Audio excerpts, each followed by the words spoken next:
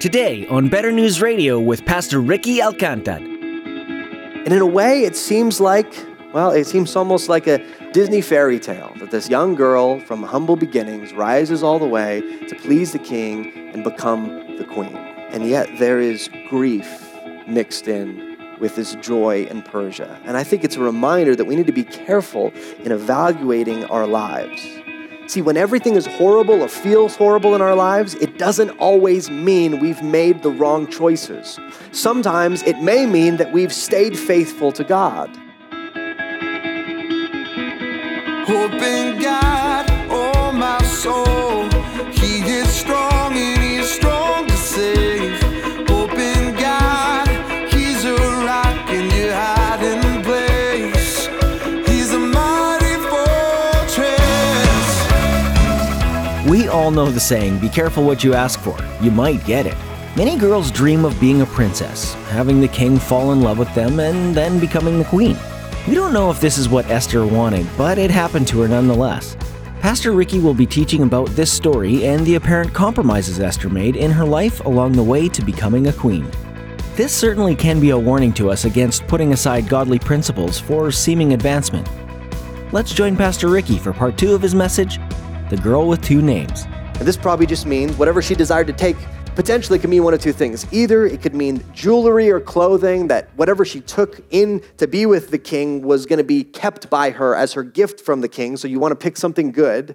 Or it could mean that she was trying to dress or act in a way that would kind of please the king, as he delighted to be pleased. Verse 16, and when Esther was taken in to King Ahasuerus into his royal palace in the 10th month, which is in the month of Tebeth, in the 7th year of his reign, the king loved Esther more than all the women. And she won grace and favor in his sight more than all the virgins, so that he set the royal crown on her head and made her queen instead of Vashti. Then the king gave a feast, a great feast for all his officials and servants. It was Esther's feast. He also granted a remission of taxes to the provinces and gave gifts with royal generosity. In one sense, this is the best possible news for Esther. She wins. Her picture is on the front page of every supermarket tabloid. Suddenly, every celebrity and ruler and advisor is deferring to her, sending her gifts, trying to chat her up, trying to win her favor now. She's setting fashion trends. There are parties with a banner of Esther over it that the king gives to everyone. And in fact, the king is so happy that he's giving everyone tax breaks. I mean, that is a national holiday. King taxes people a lot in this book, and this is the only tax break, I think. And so he is so pleased. He's throwing parties. He's giving tax breaks. Everyone, while they're taking their tax break and cashing it out and going on vacation or whatever, is chanting, Esther, Esther, right? King's in a good mood again. We all win.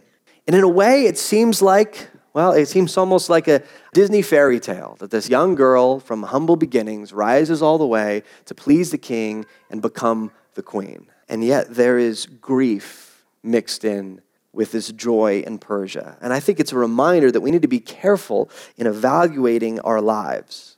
See, when everything is horrible or feels horrible in our lives, it doesn't always mean we've made the wrong choices.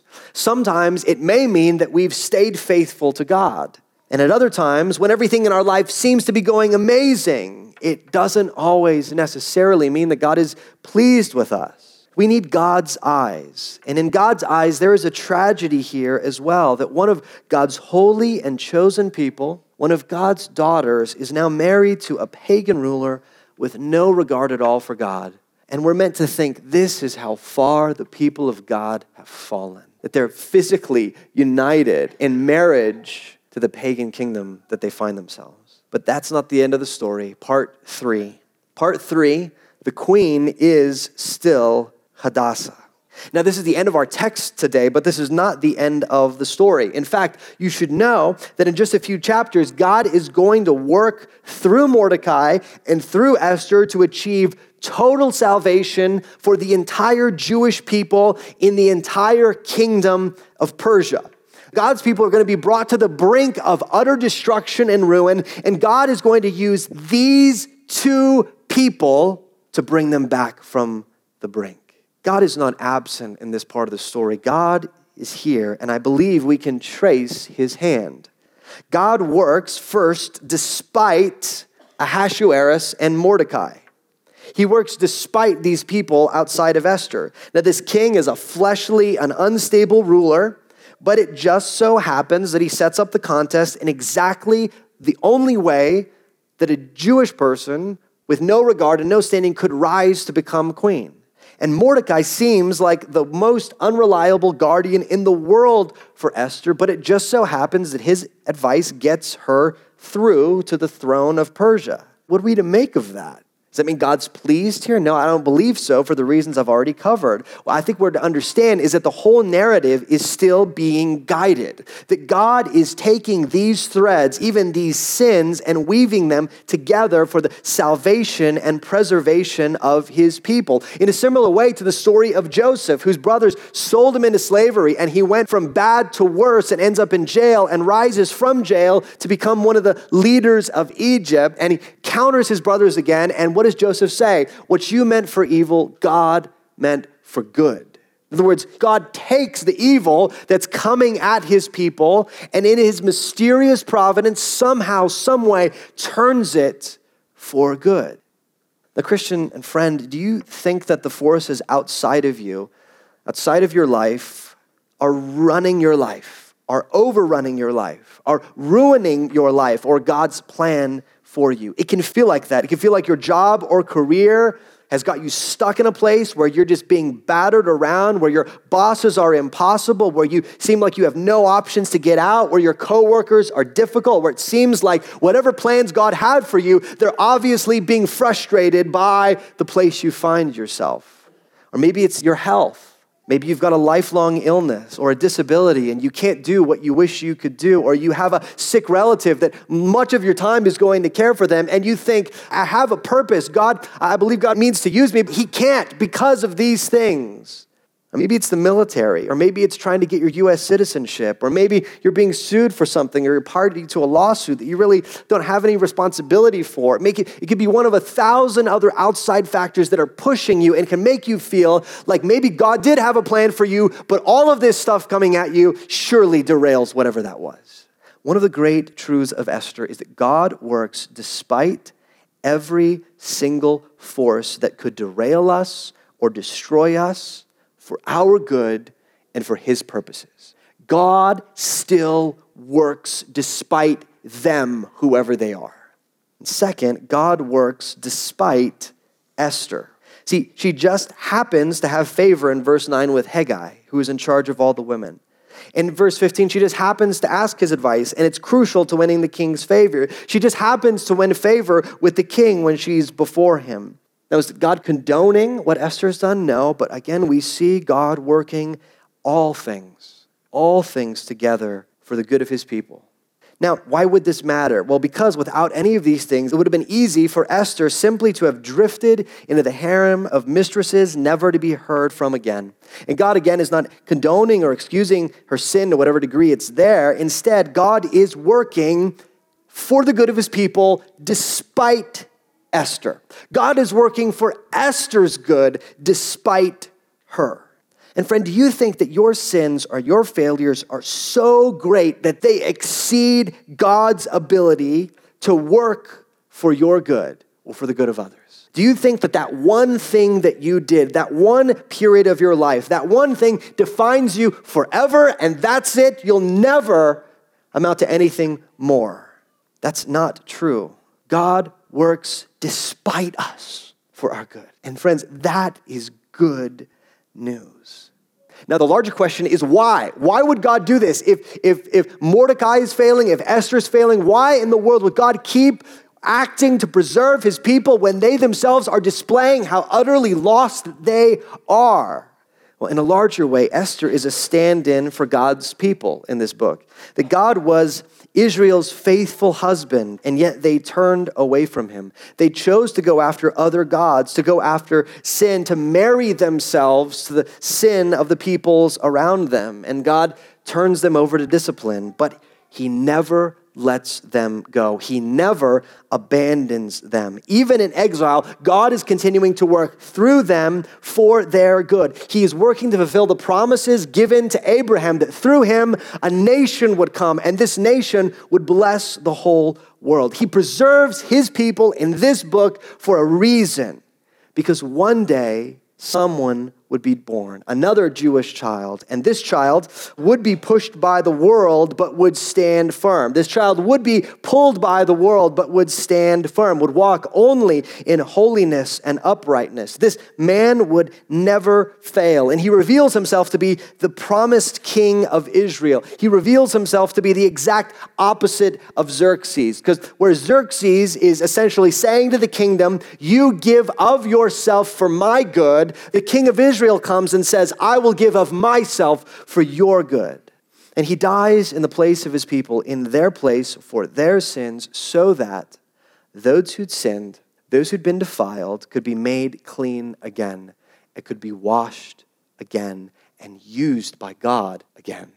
This matters immensely to Christians today, because issues of sexual morality, I think, friends, are going to be our generation's, my generation's, one of my generation's defining struggles in our walk with Christ. This is a reality. According to a Gallup survey in 2011 of people who identify themselves as evangelical, 76% of young evangelicals believe sex outside of marriage is wrong, but 80% of young unmarried Christians have had sex, and 64% of them in the last year, and 42% of them currently at the time of being polled.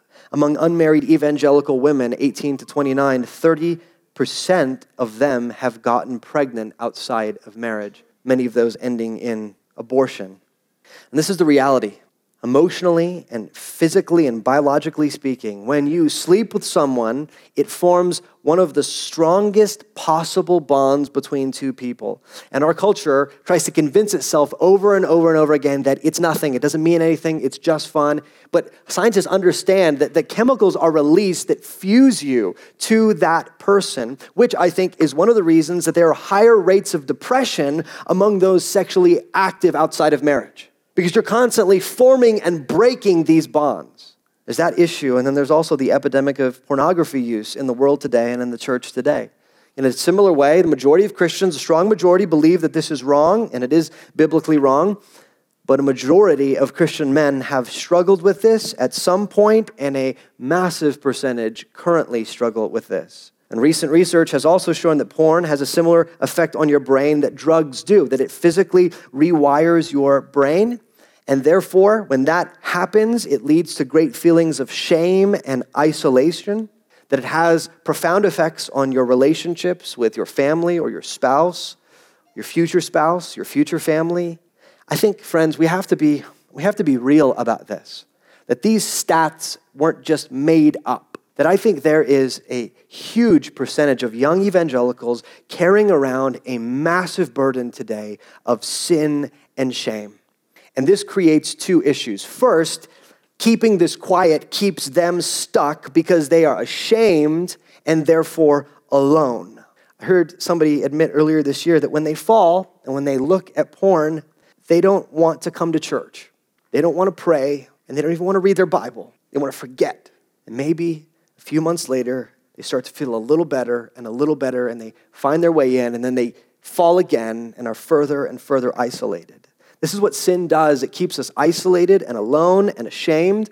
And second, it keeps us from being useful at all for God's kingdom. I heard a pastor say once that he weeps for what my generation could do for Christ without pornography.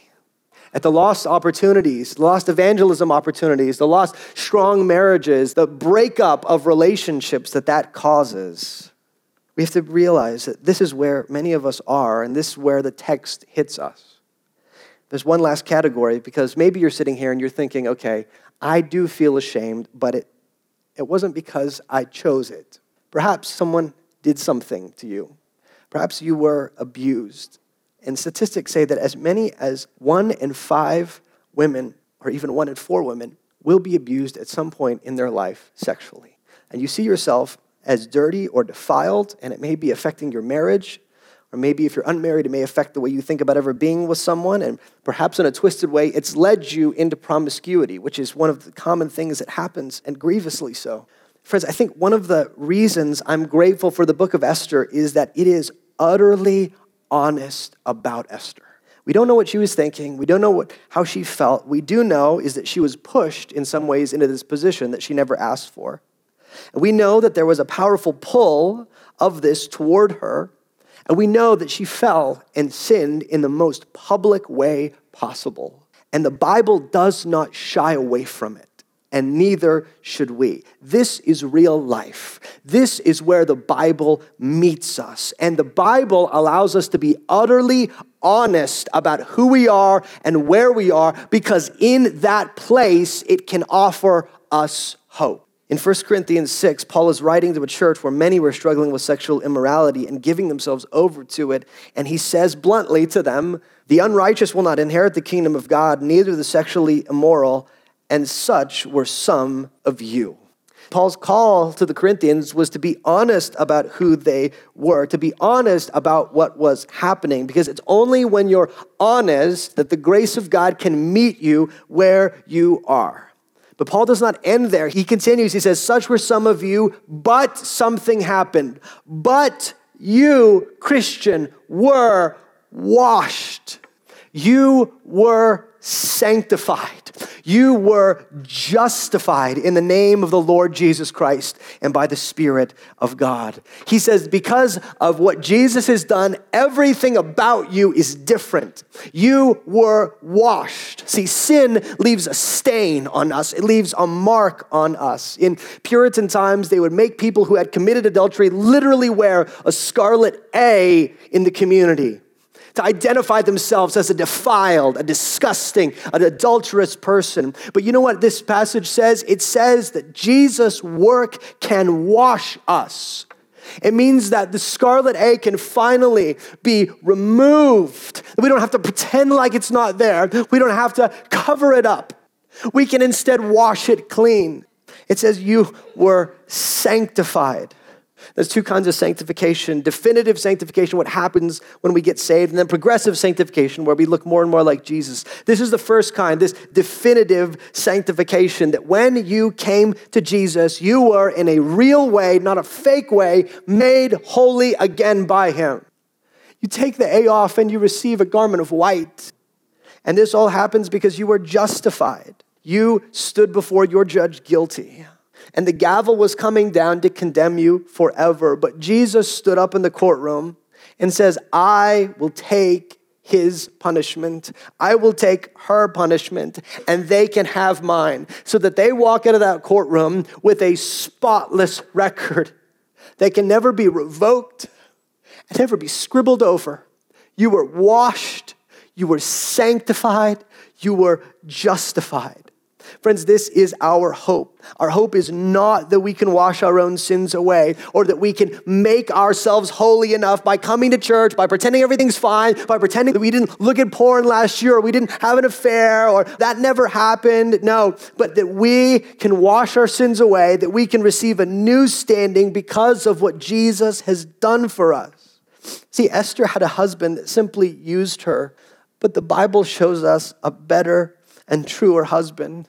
And this husband, Christ, chooses a bride that is not spotless, but that has already been stained. He doesn't choose her because she's spotless. He chooses her because he loves her and determines to make her beautiful. He lavishly provides for her.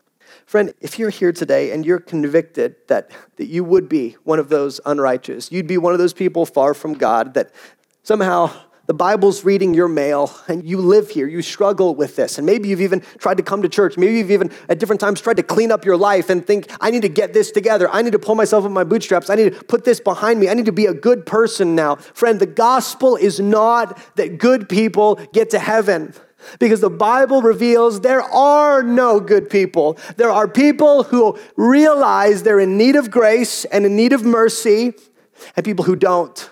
And you today can be one of these people that puts their hand up and says, yeah, I need it.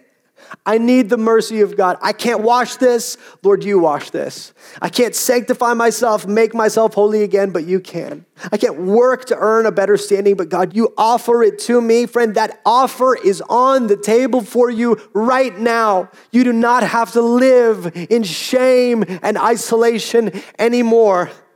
The Bible allows us to bring our brokenness and sin and stain in all of its ugliness and place it at the feet of Jesus. Do that today, friend. We would love to talk to you if you have questions about that. And Christian, if you feel stuck in sin, this passage has two calls for you. The first is not to stay there. See, God sees you where you are, and he's not backing away from you. He's calling you to himself. And I want you to hear these words of washed, sanctified, justified. That call applies to you, even if as a Christian you have wandered or sinned.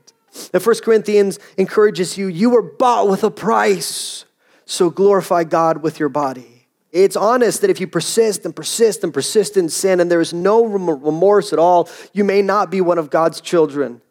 If you're only sad when you get caught, you may not be one of God's children. But if there's a genuine hunger for repentance, if there's a genuine desire that I don't want to live this anymore, I don't want to hide this anymore, I want to bring this into the light, I want help, I want to be washed again, I want to be sanctified, I want to be reminded that I'm justified. Friend, hear the word of the Lord today.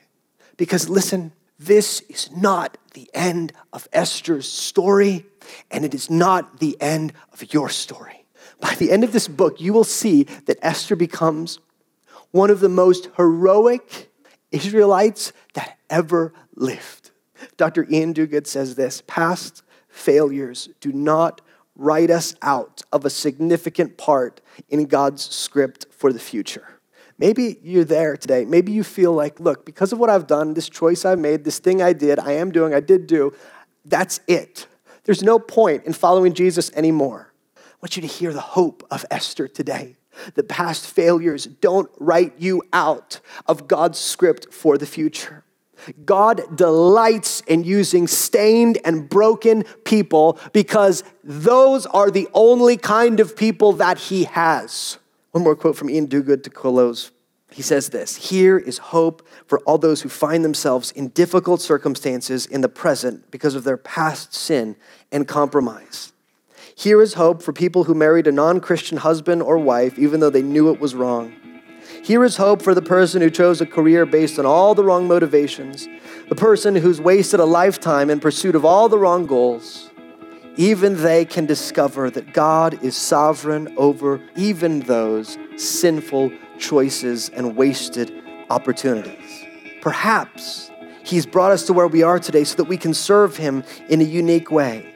If so, that doesn't make those wrong decisions and sinful actions right, but it should cause us to give thanks to God that he is able to form beautiful pictures out of our smudged and stained efforts. Hope in God, oh my soul, he is strong and he is strong to save.